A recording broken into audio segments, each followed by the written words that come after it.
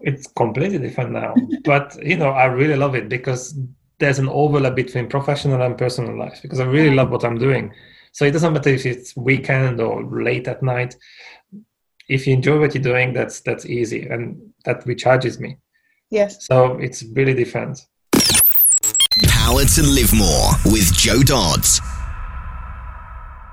Welcome to the Power to Live More podcast, all about productivity, organisation, well-being, energy and resilience.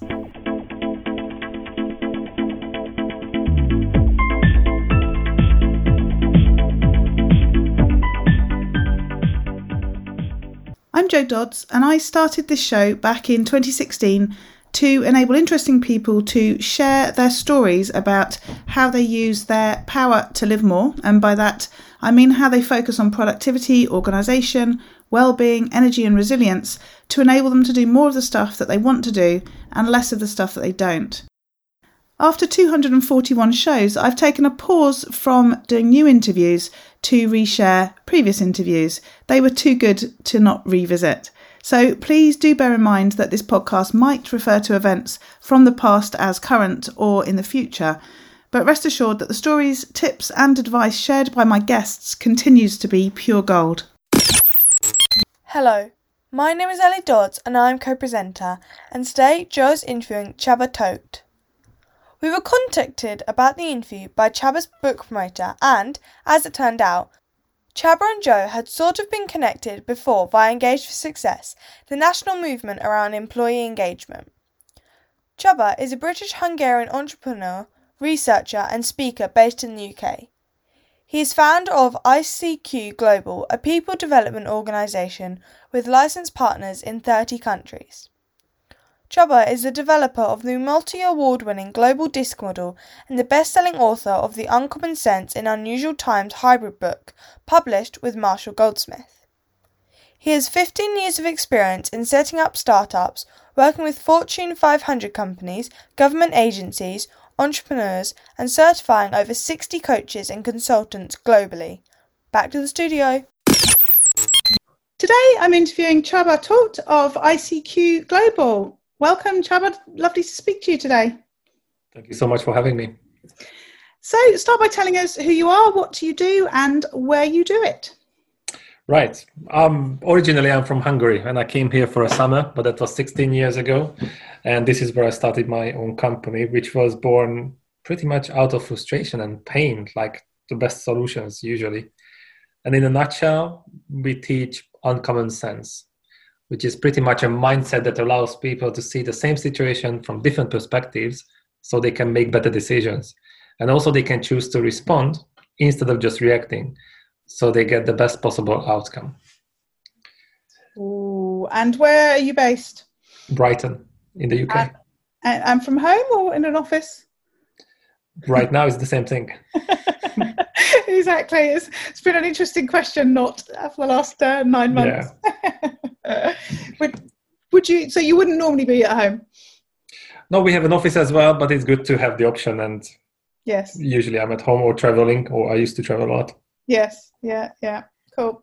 So you said that the business came about through some frustration, which, as you say, is quite often how these things happen. And if you do some analysis, it's probably the businesses that work the best do start in that way, rather than just coming up with a random idea and trying to make it stick.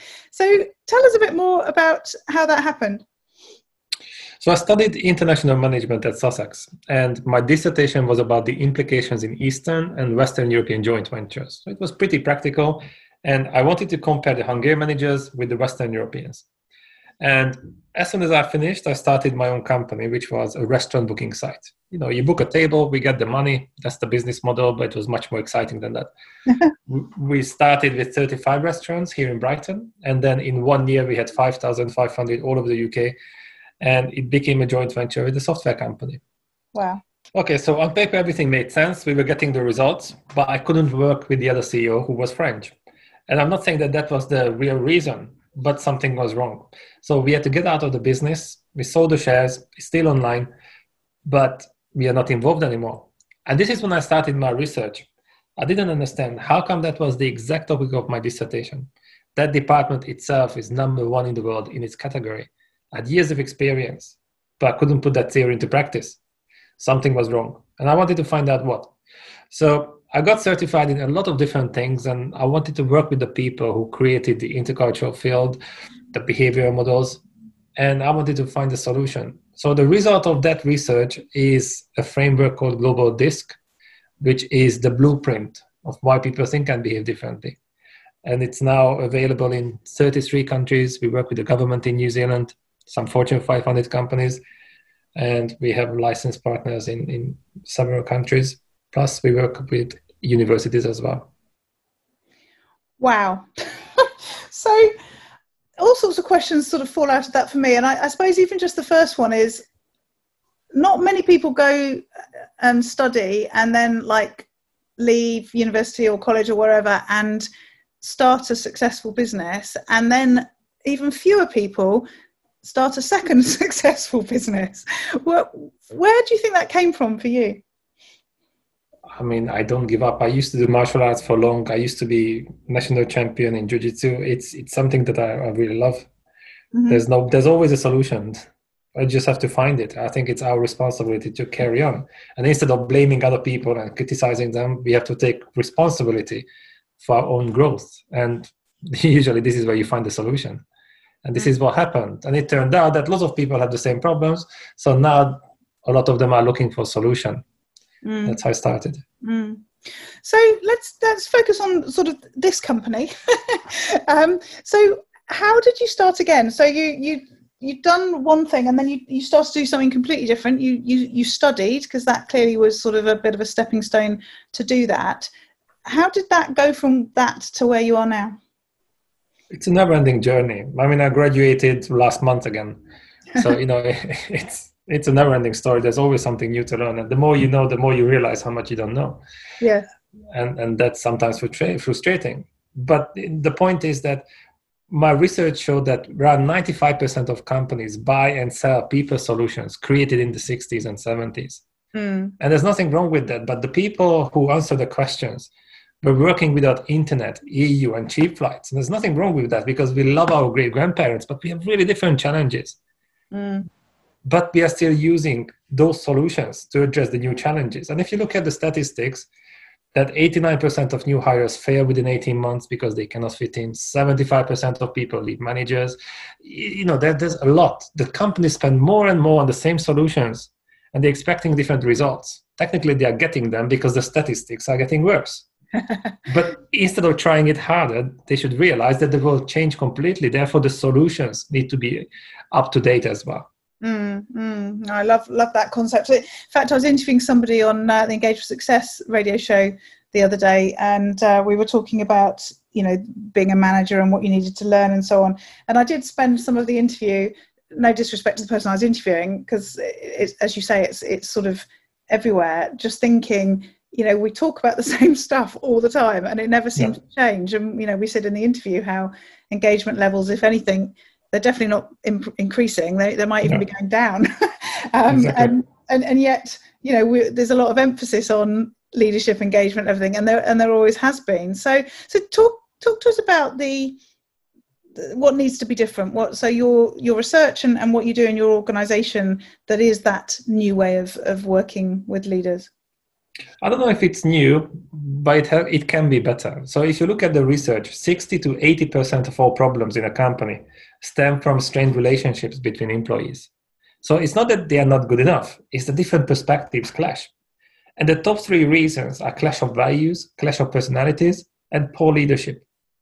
And all three of them stem from the same source, the lack of understanding of why people think and behave differently. So it makes sense to focus on that instead of employee engagement programs and policies.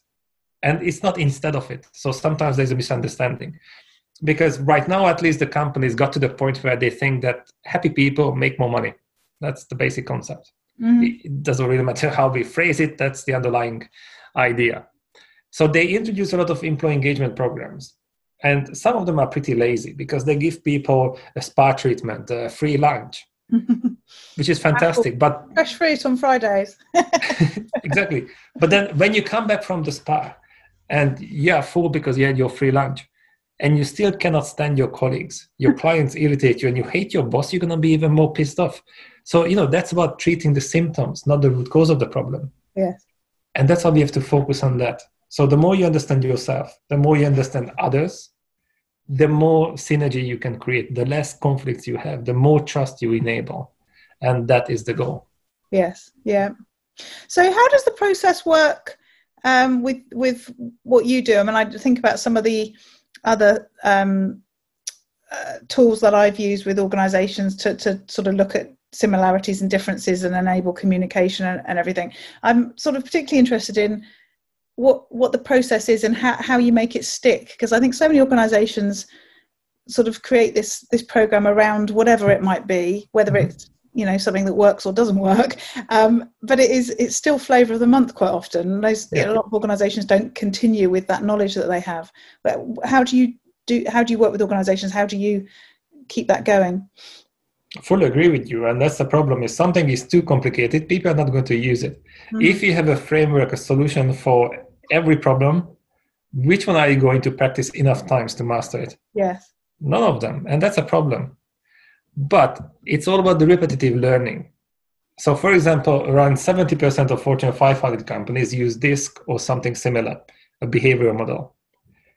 And that is the most widely used behavioral model in the world as well.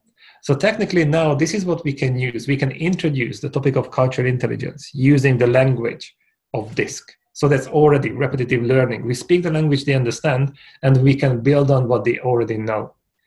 And that is a huge advantage, because that's the foundation. Understanding other people, understanding yourself. And that's how we create synergy. You cannot just rely on common sense and good intention, because it backfires. The golden rule sounds amazing. Treat people the way you want to be treated. Fantastic. But 3 out of 4 people are significantly different. So relying on common sense and the golden rule can be naive. At its worst, it's selfish. Demanding common sense means that please come to the same conclusion as me, even though you have a completely different background, values, and psychological needs. Doesn't matter.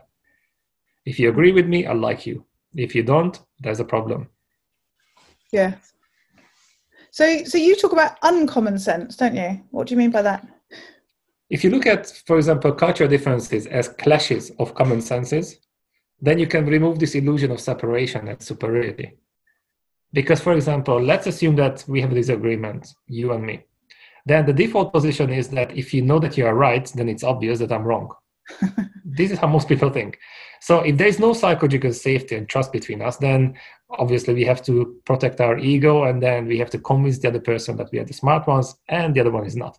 I win, you lose. So diversity is just the potential for success or disaster. It depends on how much you understand yourself and others. But once you have this uncommon mindset and you understand that even though we have a disagreement, I know that you think that you are right. And I'm sure it makes sense from your perspective. So I can ask you the right questions. What can you see that I cannot? What do you know that I don't? If we are able to see this, and we are able to see the same situation from different perspectives, we can make a better decision. And that's how we can turn diversity into synergy. Otherwise, it turns into painful liability. And this is what we can notice. So that's what we focus on: psychological safety and cognitive diversity.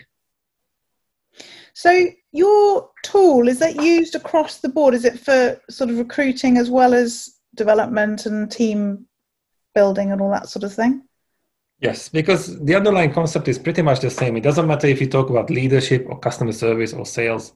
You have to be able to understand who you are, what you stand for, and also the other person. You can connect their highest values and their vision to your message, and that's how you influence people. Mm-hmm.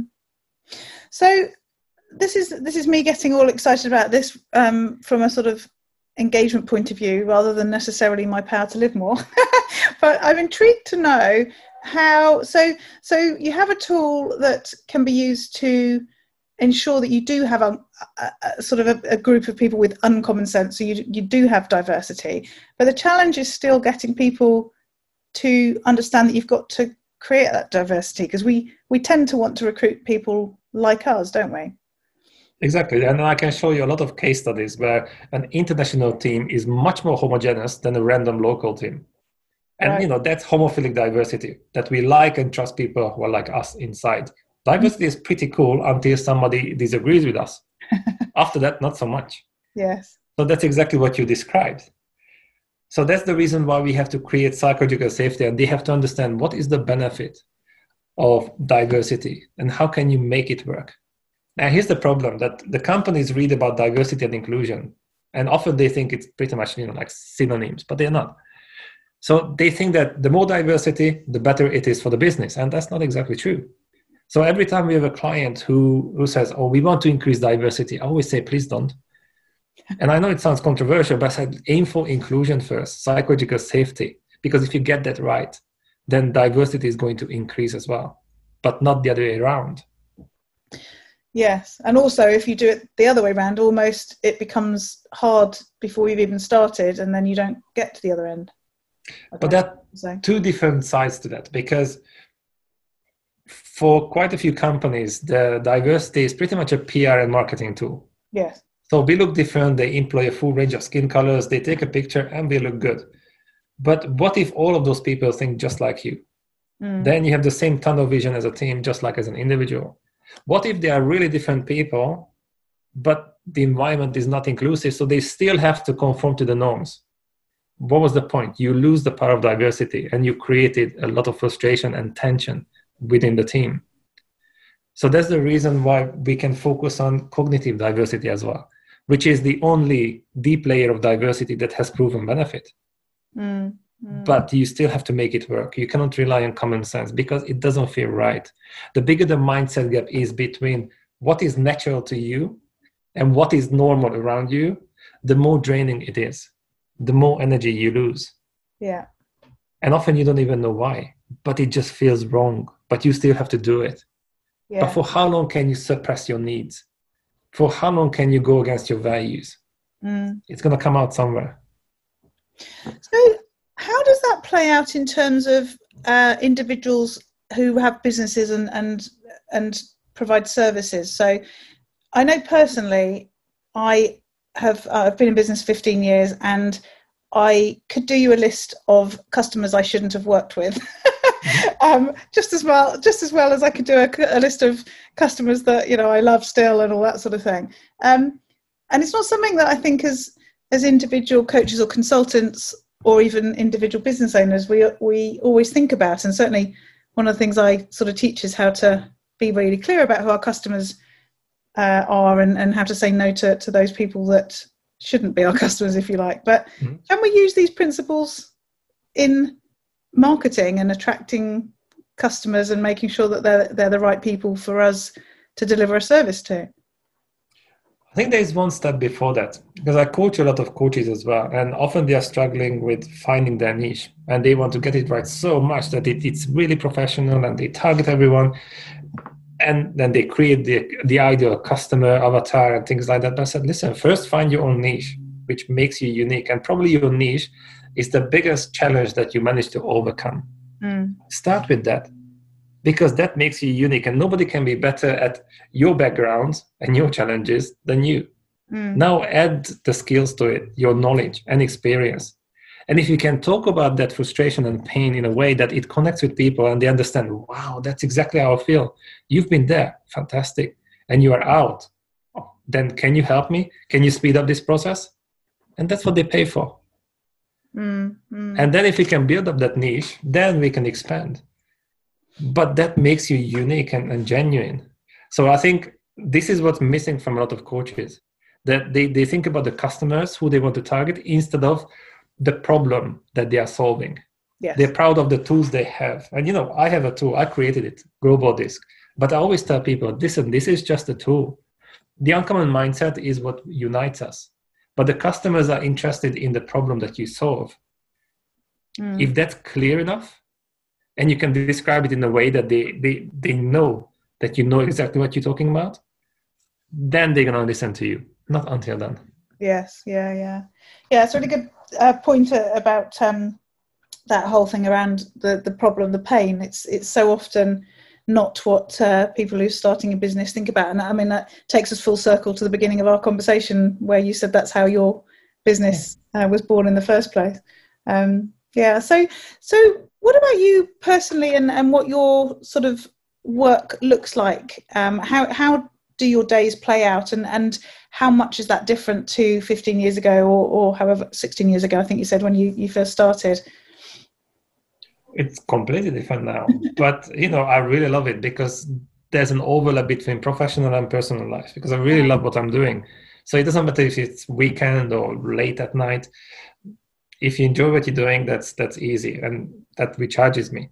Yes. So it's really different. And how do you make sure you get done what you get done? And I don't know what those tasks are. You said that you work with a number of other coaches, and you said I think you license what you do. So yeah. You're working with people closely, but then you've got a sort of team of, I don't know if you call them associates, but people that you're working with that aren't directly under your control, as it were. How does that work? So there are two sides to the business. One is corporate training and coaching. That's around 20%. And then 80% is certifying coaches and trainers.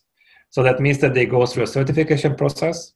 They get an ICF accredited paper qualification, and also a business in a box. So they get their own online portal, a portfolio of multi-award winning solutions, 4 gigabytes of training material, sales and marketing material, so they can focus on what they are passionate about instead of trying to reinvent the wheel. Mm-hmm. So it's pretty much a business in a box. We also have monthly meetups.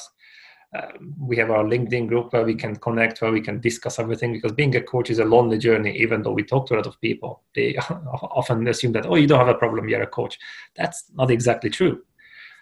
But the problem is not when people don't know about something, but when they think that they do. So it's difficult to cut through the noise. Even if you just look at the name Global Disc, then a lot of people recognize the name Disc and, I know what it is. Yeah, you know what Disc is. You have no idea what Global Disc is, because it has the 50% that's missing from all the other standard disc assessments.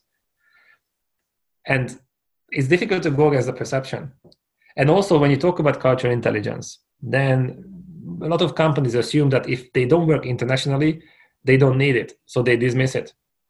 But once they realize that if they have more than one person in a team, it's already multicultural, even if it's not international. And an average team loses 79% of the potential because of the interaction gap, then now we have a conversation. But first, we have to be able to facilitate the conversation, then create that kind of awareness. So I do a lot of conferences, lots of meetings, and just to talk about it, to build the awareness. Because often people get used to the pain so much that they don't feel it anymore, and they don't realize that the damage is being done. They got used to it. It doesn't mean it doesn't exist anymore. So in these days of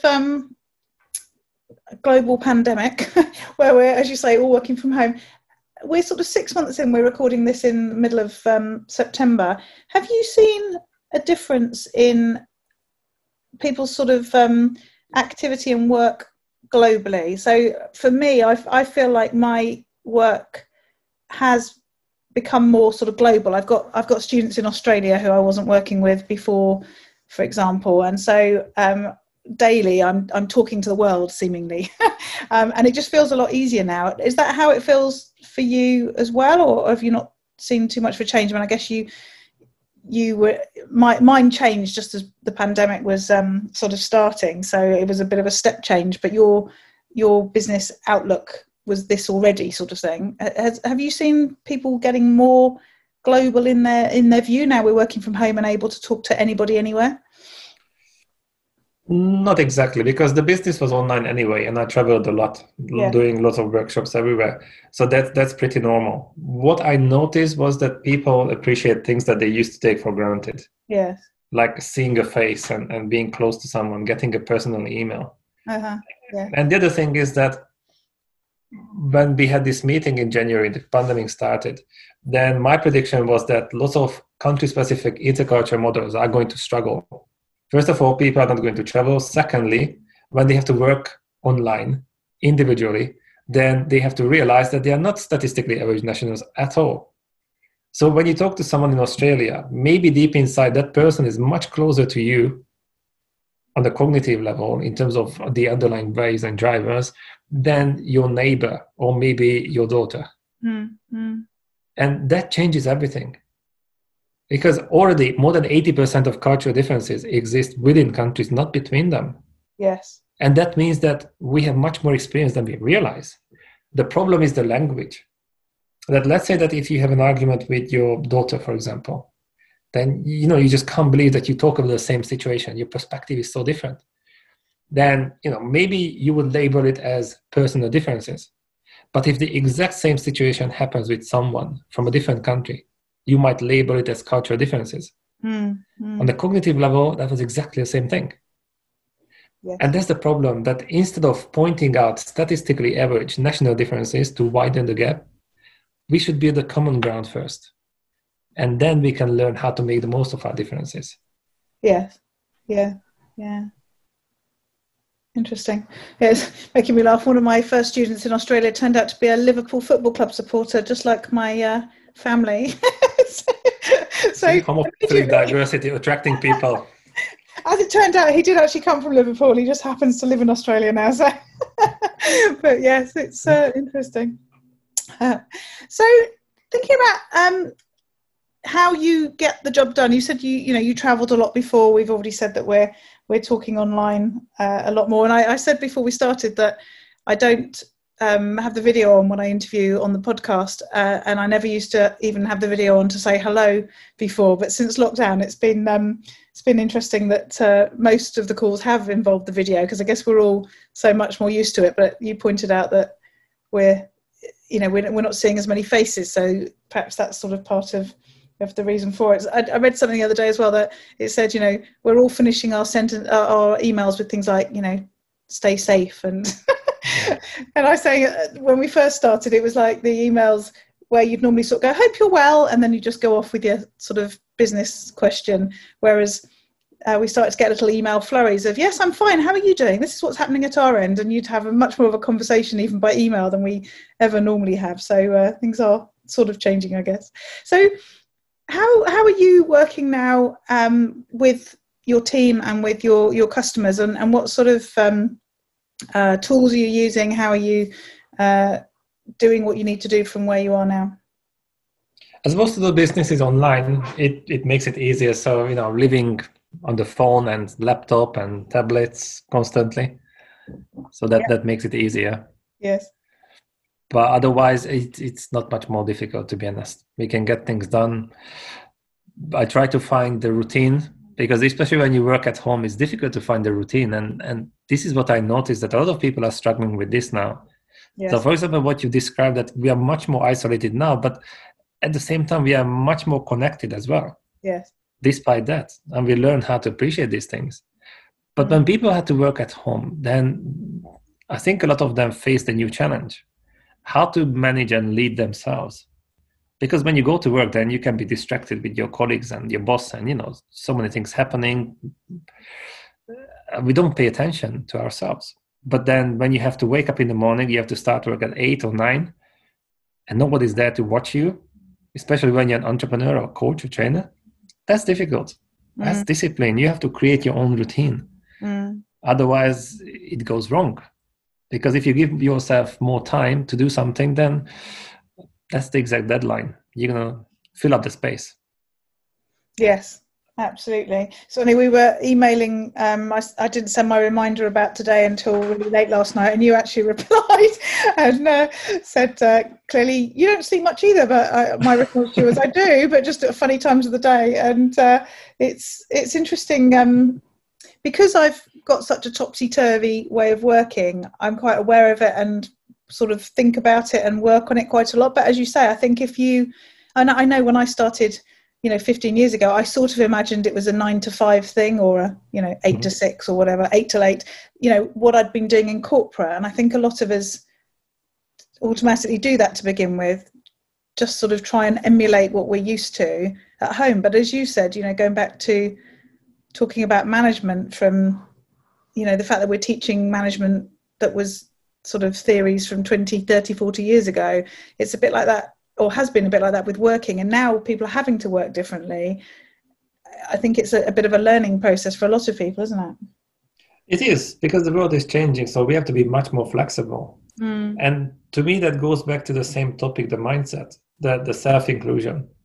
Because if you don't know who you are, then you need external approval to top up your self-esteem. And that's a really fragile place. But when you know exactly who you are, what you stand for, and you can trust yourself, then you don't have to bully anyone to feel important. You don't have to hide to feel safe. We can disagree. And I don't think I'm less just because I'm wrong. I'm more motivated by finding a solution, an even better way of doing something. And how many people spent an hour with themselves in the last 6 months, for example, or before that? Because we have a coffee with everyone. But when was the last time that you had a coffee with yourself? Yeah. Not reading a book, not watching a TV, but just thinking about what you want. What's the vision for the future? Yeah. And most of us haven't done it for long. And it's an interesting question. Because I don't know where I read it. I don't know if it was a graffiti or something else, that most people don't need a therapy. They need clarity. Because if you have that, then you are not lost. You know exactly what you're doing and why. Yes. You have to know exactly what you want and why. How you get there, that's a different story. Often that's not up to us. Our responsibility is to carry on and not to give up. Then we get it. If you know what you want and why. The how is a fluffy topic in the middle. That can be messy. Yeah. But there's always a solution. It's interesting as well, as you say, that whole being more connected than we were because of the nature of the world that we're in at the moment, but also thinking about that piece you've just said about being on your own. I have hardly been on my own for 6 months now because, my husband works from home. Until last week, my daughter was at home and my mother-in-law lives next door. And I used to spend a lot of time on my own, and it's sort of there's like a dichotomy of the sort of pandemic and the lockdown, because some people have felt really isolated, and yet at the same time other people have not had any time to be on their own at all because there's just so many people around. Yeah. And I hadn't really thought about it in that way, and I suppose I'm slightly biased because I'm used to online working, and I'm just pleased everyone's come to my space now and I don't have to leave the house anymore which is not everyone's view, I know, but it's interesting how the same sort of challenge becomes different consequences to different people. That's exactly why we talk about uncommon mindset, because usually the question I ask is that, have you ever had the feeling when you were talking to someone that the other person had no common sense at all? They just didn't get you. And most people would say, yeah, of course, especially if they cannot choose who they interact with. But I said, have you ever thought about the fact that they felt the same way about you, but for a different reason? The level of pain and frustration is the same. The reason is different. But we never think about that. No. And to me, this is the uncommon mindset, to see the same situation from different perspectives. Because we believe that we are right. I mean, that's the basic principle, that people do what they consider right based on what they consider true to get the best possible outcome they think they can get. So it's all about our values and beliefs and psychological needs. But these are the 95% of underlying values and drivers that we don't know about because they don't teach it at school. No. So we have to focus on that. This is the blueprint. Because it doesn't matter how much you reflect on how to say goodnight in Russian if you don't speak Russian. It doesn't matter. We can reflect on our problems, the symptoms, but it's going to be difficult to find the root cause if you don't know about those concepts. So, for example, even in the book, The Uncommon Sense in Unusual Times, the last chapter is face your demons or you become one. And that's exactly about this. But it's not pleasant. Personal development feels like a slap in the face. But that's the foundation. That makes it sustainable. There's no shortcut. So, a question. So I often think that I'm, it depends on my perspective on the day. I sometimes am very good at seeing, I think, both sides or different sides of the same thing. So I'm often the person who, my daughter will come home and there's been some issue at school and I'll try and give her some other perspectives of the same thing. And of course she hates that and has a go at me, stomps off, and that's the end of that conversation. But then other times I think when presented with a situation, I'm really indecisive, or I can appear to be really indecisive because I haven't got a black and white opinion on it, because I know there's always grey. Yeah. Which, as I say, on a good day, I think is a positive. On another day, I think makes me a bit flip-floppy. Well, discuss. I don't know if that's the real problem, that you don't know if it's black and white. And on other days, you think that it is black and white. If you think about it, it's an illusion of certainty. Certainty doesn't exist in nature, but this is something that we crave. Yes. And to me, this is the interesting part, that whatever we consider right and true, and you do your best, you never know if you're right or wrong. No. I mean, just think about it. When we do the coaching, and then we talk about one of these underlying values and drivers, that do you take risks or you don't, because you have to be cautious. Do you think long-term or short-term? And whichever is your preference, it's going to affect how you interact with others and how you feel about different events. And one of these metaphors, for example, is the hourglass. That's a symbol of life. Mm-hmm. When you have the sand on the top and then it's trickling down, and you know exactly how much is gone. Yeah. So it looks like, wow, that's exactly the metaphor of life. That's not true at all. If you want to make it more realistic, then you cover the top half. You have no idea how much you have left. You know exactly how much is gone. You don't know how much you have left. You don't see the top half. No. So there's no point in arguing about these things, because you never know who is right or wrong. But that preference is going to determine what you do and how it's going to feel. Because if you have a lot of need for certainty, and then you interact with someone who has a lot of need for variety, which is the exact opposite of that sliding scale, then there's going to be huge tension, because the perception is going to be that person is going to see you as maybe too cautious and maybe coward and too slow, too meticulous, and you would see the other person as somebody who's reckless and dangerous, and you just don't want to hang out with those people because it feels wrong. Uh-huh. But once you understand that that's the person who can get you going, because on your own, maybe you wouldn't be brave enough. And also that the other person can understand that you are the one who can notice problems, and you can pull the person back to the earth, then you can create synergy. And you realize that at the end of the day, you want the same thing. You want an amazing life. The difference is not there, but the way you consider right to get there. Not what is right or true, what you consider right. Yes. But at the end of the day, you want the same thing, and also you don't know who is right or wrong. No. Yes. No, yes. Well, we don't agree on that.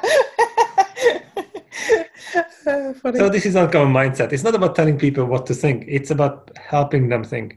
Yes. And just to challenge the status quo, and for the right reasons, and some of those outdated and incomplete ideas, because we repeat this narrative so many times in our head that at the end we believe it, but it doesn't make it true. So the question to ask, is there an even better way of doing things on a personal and team level? Yeah. Then it's not scary. Nobody wants to hear that, oh, you have to change. Ooh, technically what I heard, that I'm not good enough. How dare you? We don't like that. But can I upgrade myself? Can I level up? Can I be even better? Just like in the German language, the highest level of praise is when they don't criticize you. So what if the highest level of growth is when you stop wasting your potential, when you stop wasting opportunities and time and energy? And the two main reasons are friction with people who think and behave differently, and the other one is friction with ourselves, self-sabotage. Yeah. So let's focus on those, so we can achieve much more with the same amount of energy. That is power to live more. Absolutely. So just last few questions. So firstly, what about yourself and your improving yourself, your learning and improving yourself? You've just said you've done another qualification. What other ways do you keep moving? Yes, so I wanted to do something new because I'm building a business and I need strong foundation. So I did an executive MBA, Lovely. But even though I know that I'm not going to use 90% of what I learned, but it was something different. Yeah. And that's what I wanted, to push me out of the comfort zone. Yes. And that's the key. But when you tell people to, get out of your comfort zone, it's like, go against nature. It's not normal. Our brain wasn't designed for that. It was designed to keep us safe and efficient. Yes. It was designed to keep us in the comfort zone. Mm-hmm. And there's this illusion of certainty and safety there. Mm-hmm. And we have to get out, because real safety and real certainty is that the more we are, the more we know, the safer we are, the more skills we have. That's the only way. So this is what I do. I watch podcasts, I listen to them, reading books, definitely. Yeah. Writing books. Writing books, yeah. I've got a lot to say. Brilliant. So last two questions then. So firstly, what about those days where it all goes horribly wrong, where you've not had a great day? How do you deal with that? It depends on how important it is. Because, we have two options. Do you power through and no matter what, you want to do it? Mm-hmm. If it's needed, yes, you can. Or you give yourself the permission to say, this is a bad day. And you take it easy. Yeah. So is it about giving up or letting go? There's a fine distinction there. I like that. I don't consider it as giving up, because sometimes there's no point in pushing on. You just say, okay, today is a bad day. Let's do something else. There's no point in powering through. It's like when you're really tired. Yeah, but I have to work. No, sleep half an hour and then carry on. Yes. It doesn't make you a hero if you power through. Of course, there are some situations when you have to. But most of the time, we don't. Yes, yeah, absolutely. No, I like that. Thank you. And then finally, what about those days where you get to live more? And that's where I talk about getting to do more of the things that you want to do and less of the stuff that you don't want to do. What do those days look like for you? When it's a really good day, then usually that's spontaneous. Mm-hmm. Because we can plan everything, but the best things happen, I think, just randomly. Yeah. And that's why it's good to have a fiancé who is really active and she really wants to do everything. And even though I don't feel like it, I know that I'm going to like it later on. So that helps a lot. Yes, no, that's good. I have a friend who lives opposite, and we regularly send each other texts going, well, that was a good spontaneous get together, where we just found 20 minutes of a gap somewhere and managed to have a coffee or a glass of wine or something. They always seem better, don't they? Exactly. Lovely. So thank you, Csaba. So lovely to speak to you today. Tell people how they can find out more about you and get in touch. The website is called icq.global. And if somebody is passionate about this topic, then I'm more than happy to connect with anyone on LinkedIn. Mm-hmm. That's the best way of doing it. Lovely. And also the book, which is not a book to tell people what to think, but to help them think. And it comes with £500 worth of resources. And that's an investment in that relationship. They get the assessment, an interactive learning platform, and even a certificate at the end. Because it is a journey. It doesn't matter how good a book is. Information doesn't lead to transformation. So I want to facilitate that journey. Yes. People learn from experience. And the book title? Uncommon Sense in Unusual Times. Such a great title. Thank you. Timely. It's been great talking to you today. Thank you so much. Thank you. Are you a home-based coach or consultant feeling like you need a bit of help? Our Power to Live More Calm membership is designed to meet you where you're at with the help you need in the moment so you can get unstuck, move forwards and get stuff done. You might think this sounds too good to be true, or maybe wondering how it would fit with how you work and run your business. Why not have a no obligation chat with Jo to see how she can help you? All you need to do is go to powertolivemore.com/calmcall. Use your power to live more.